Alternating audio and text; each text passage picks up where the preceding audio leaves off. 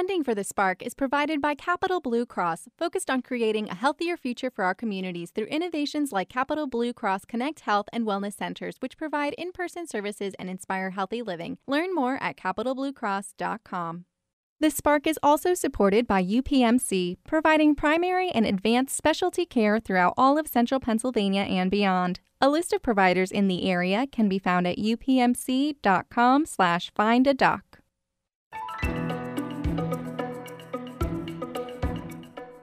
Welcome back to The Spark. I'm Scott Lamar. Traveling the world is only a dream for most of us.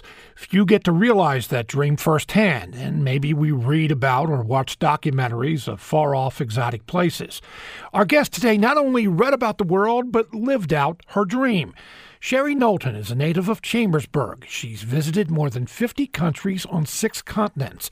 She's written about her adventures in 2 of the books she has written, Beyond the Sunset, a travel memoir, volumes 1 and 2. Sherry Knowlton joins us on The Spark today. Welcome to the program. Oh, well, thank you. I'm glad to be here. All right, that introduction doesn't do you or your adventures justice.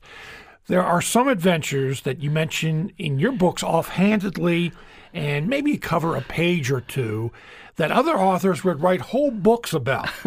I mean, you were at Woodstock in 1969.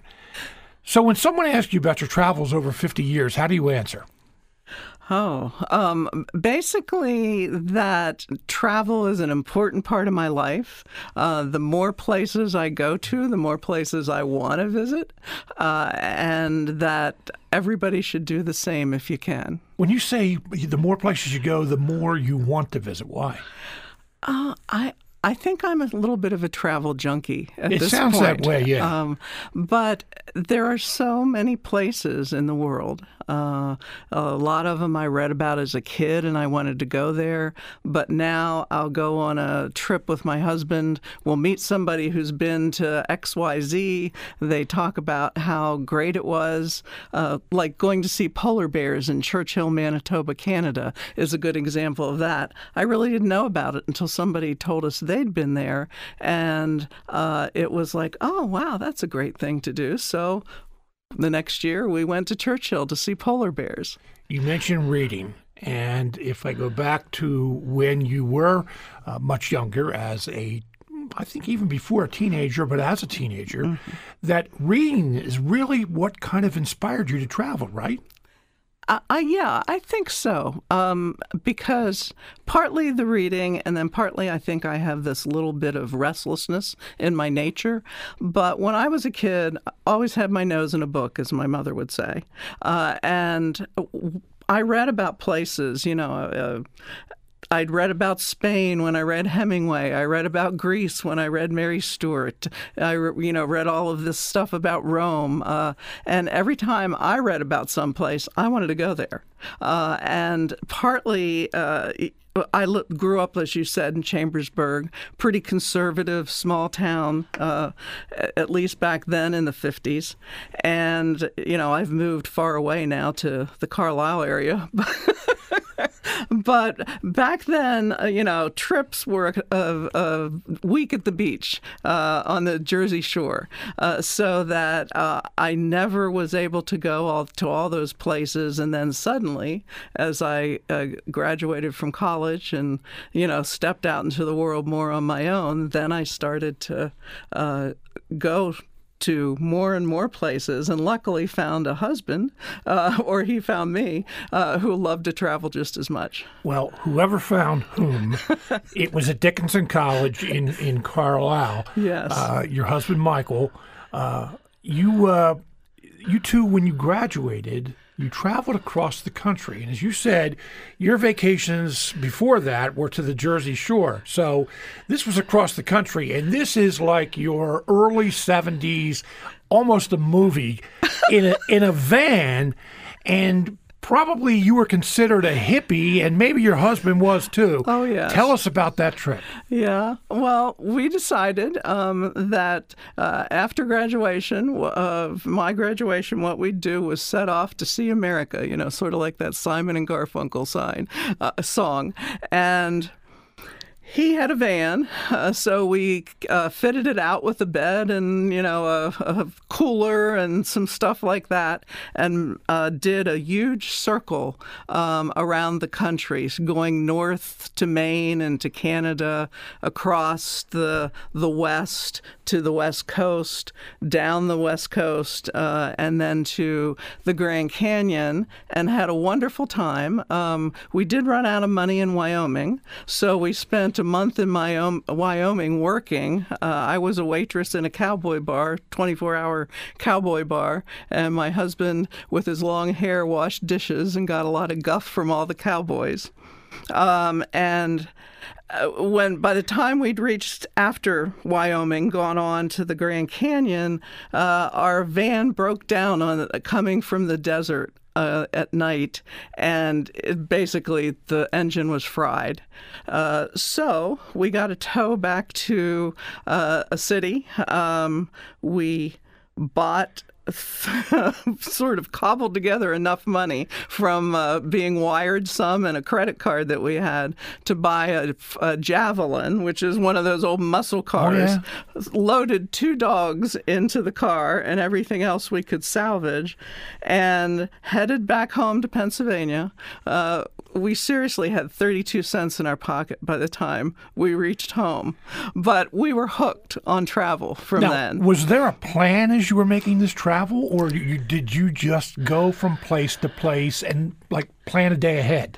Well, we had a general plan of all the places that we wanted to see, but pretty much, we planned as we went along. If it was someplace that was absolutely beautiful, maybe we'd stay a couple days. We had engine trouble actually at an earlier time too, so we sank down into Kansas City where I had a friend staying and stayed at her house while we got it repaired. That was before the ultimate disaster. So how did you afford this? I mean, now you had a mattress in a van, but you had to park the van somewhere. Well, back then, National Forest campgrounds cost $1 a night. In most places. We had a little bit of savings. We'd been saving up. It was very bare budget. And that's why I think we had miscalculated in that regard, because we really did run out of money by the time we were hitting Wyoming. So where were some of your favorite places across the country on that trip? Well, New England. We loved Maine and New Hampshire, and then we went back there and hiked time and time again afterwards. Yeah, you actually hiked Mount Washington rather than the bumper sticker that says, I drove Mount Washington, New Hampshire. These feet climbed Mount Washington. Right. But also the West, the classic West of the mountains, Yellowstone, the Tetons. We were in the Tetons for a month in Jackson Hole, so we really got a chance to really see them a lot. And then the Pacific coast, the Northwest, the Oregon coast is just beautiful. But this country has so many places that are spectacular. It's really hard to even name them all. All right, I'm going to go back before even that trip and crank some music here.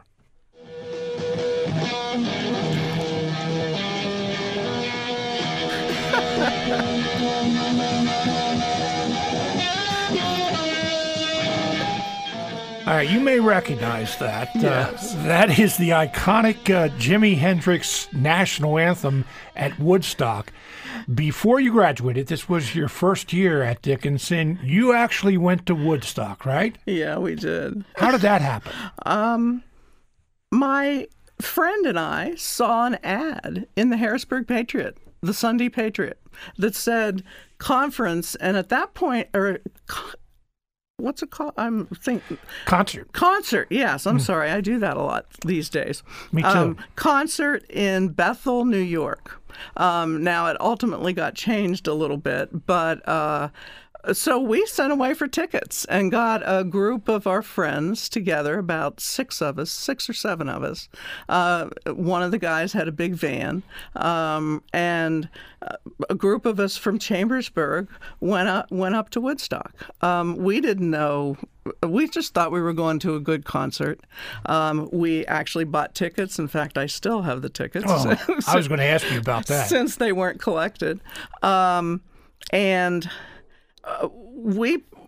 A lot of us did a lot of camping, so we, took tents, we took food, the things that you'd think you would do when you're going away for a long weekend. We got there a day early and had enough food and, so forth to stay a day late, and then experienced Woodstock. People I have spoken to or read about and their experiences at Woodstock either say that it was the greatest experience of their life or they have horror stories. From what I read in your book, I don't know about the greatest experience of your life, but you had a good time. Yes, I think we all had a good time. Now, even in the rain? Even in the rain. But, we were young. I was 18? 18. And we had tents. We saw wonderful music. Couldn't begin to absorb all the acts or go to every minute of the concert. But it was just fun. And, it was far out. Did you hear Hendrix live? From where our tents were, which were not too far away, I remember getting up in the morning. It was Monday morning, right? I think it was Sunday morning. Sunday morning, okay. Crawling out of the tent and hearing Hendrix play the national anthem. Yeah. Our guest on The Spark is Sherry Knowlton. She's a world traveler. I mean, a lot of people say that kind of being sarcastic when they travel a lot, but Sherry actually can say it. She's traveled to 50 countries and 6 continents. 2 of her books that she has written, Beyond the Sunset, a travel memoir, volumes 1 and 2, that talk about her travels around the world and have some tips for travelers as well. So I'm sure this is a question that you are asked very often. Of the places you visited in those 50 countries, 6 continents, your favorite place? It's hard to really say a favorite, but I really would have to say that it's Africa, meaning African safaris. My husband, Mike, and I have been now on 7 safaris to Africa, to different countries there, and actually have a big return trip to Southern Africa planned for this July. So, there's tons of places, Tuscany, Provence, Southeast Asia, that I have loved to visit. New Zealand's astounding. But Africa just keeps beckoning us back again and again. What is it about Africa? I think we love the animals. And I think just the whole experience of being out in the wild, very remote, and we try to go as remote as possible. And the routine of being on safari is, to me, an ideal vacation because it takes you out of your typical day-to-day life, and you get into a routine. You're out with the animals. You rise with the sun. You go to bed when the sun sets, and you just see all sorts of exciting things. And you get in Land Rovers and rocket over the plains to find animals that when somebody calls a guide and says, "Oh, we've just spotted a leopard here." It's just an exciting, fun thing to do. You and your husband have had some close encounters with wild animals. Oh. Talk about those a little bit, if you would. I guess sticking with Africa to start, one of the most terrifying moments of my life came in Africa. We were in Botswana in the Okavango Delta, and my husband and I were with a guide on a small boat, like a rowboat, a little bit bigger than a rowboat, but with a motor. And the channels of the Okavango sort of of wind, and there's real tall grasses, so you really can't see what's around the bend a lot. And this morning, as we rounded the bend, we came upon a hippo, a lone hippo. And rogue hippos are usually males that are cast out of the pod, out of their family. So they're not happy. It makes them really irritable. And this guy, instead of, usually with hippos, you just go to the other bank and you can, float right by. This guy wasn't having it. And he charged us. It would be a long story to tell you all the times that he charged us, but he kept charging and charging. And finally, the guide put the boat over on a small island, nestled right up against the island. And this this hippo just kept coming. You could see his teeth like they're 2 feet long. Seriously, the hippos have huge teeth. And they are the cause of more deaths in Africa than anything else, than malaria. The guide at this point is saying, well, if he turns the boat upside down, run for that palm tree. Well, this palm tree was 30 feet away, very skinny, and I figured, oh my God, I am dead if I have to run for this palm tree. Back in Chambersburg at that point, right? At that point, Africa wasn't so great. But he did back off, and the guide scooted around, and he chased us. He chased us for a while. And then in order to avoid coming back the same channel, which he had originally planned to do, the guide got out of the boat and actually pulled it through a very low water area to avoid the hippo again. Wow. So you also have had some encounters with bears. Your spirit bear, what's that? Yes, that was in British Columbia. And spirit bears are just beautiful bears. They're called, officially, I think it's Kermode bear, but they live only on a few islands in British Columbia. They are black bears with a genetic mutation that makes them white or sort of a champagne color. And they're big. Bears are big, but these are really big bears. And so we were on a tugboat that was going around the islands, and we got off to go look for these spirit bears. And we had a guide, a native in Canada, First Peoples is what they call the indigenous people, who took us to where these bears were. And they were habituated enough that we knew that we had a good chance of seeing them. They didn't run away at the first sight of people. But we waited, for hours. And then finally I was sitting on a log down in a creek bed, a wide creek bed. And all of a sudden this bear comes rumbling out of the woods, comes down, and basically starts to eat salmon right in front of the small group of us. And I have my camera taking a picture of it. And then he looks straight at me, and it was like, you're sitting about 20 feet away from a bear, Sherry. But I guess, he was more interested in the salmon than me. The wonderful thing about spirit bears is they're revered by the First Peoples in British Columbia. And I think it's actually the province's, province animal or something. But it was a rare opportunity and quite wonderful. So what inspired you to write the books Beyond the Sunset, a travel memoir, volumes 1 and 2? Well, for years, people have been telling Mike and me, oh, you should write a book about this and take all your pictures, which we do exhibit in locally, but, take your pictures and write a book about this. And the pandemic came and we couldn't go anywhere. that would have killed you, wouldn't And it it? was. I mean, I was distraught that we couldn't go traveling anymore. And so this was my way to do two things. Sort of say, okay, well, people have been telling me to write a book, so I will. And then secondly, it was just a way to relive our travels.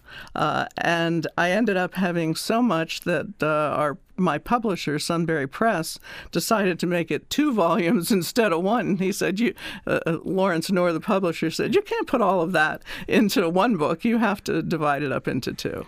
So something good did come out of the pandemic for you. It did. It did. Yeah. Yes.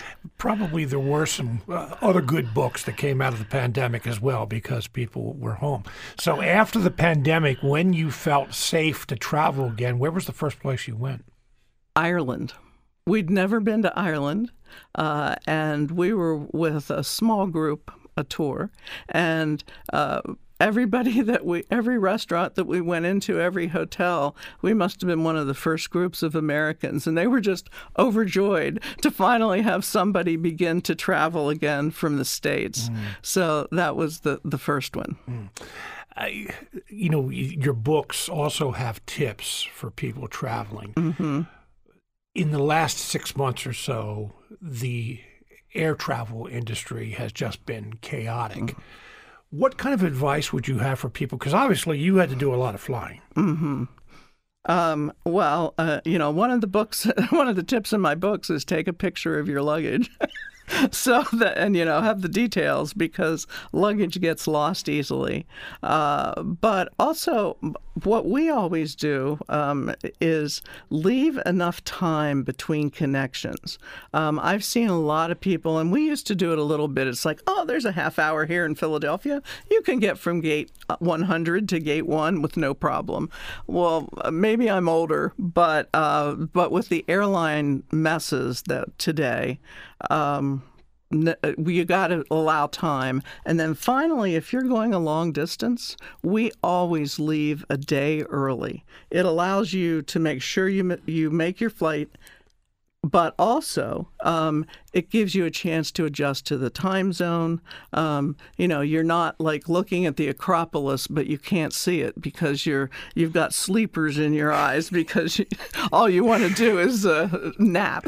All right, we only have about 30 seconds left, Sherry. I want to thank you very much for being on. We could talk all day. Where do you want to go next? Somewhere you haven't been. Oh, somewhere we haven't been. I would like to go to some of the countries in South America that we haven't been. We've been to a few, but Ecuador, a few like that would be good. Anywhere in particular? Mountains, Andes? Yeah, we've been to the Andes, but it would be nice to do that. Or Japan. We've never been to Japan. Really? Yeah. Oh, a lot of Americans, that's one of the first places they go when they go overseas. Sherry Knowlton, her books are Beyond the Sunset, a travel memoir, volumes 1 and 2. Sherry, thank you very much for being with us today. Oh, thank you. This has been fun. Yeah. I'm Scott Lamar. Have yourself a great day.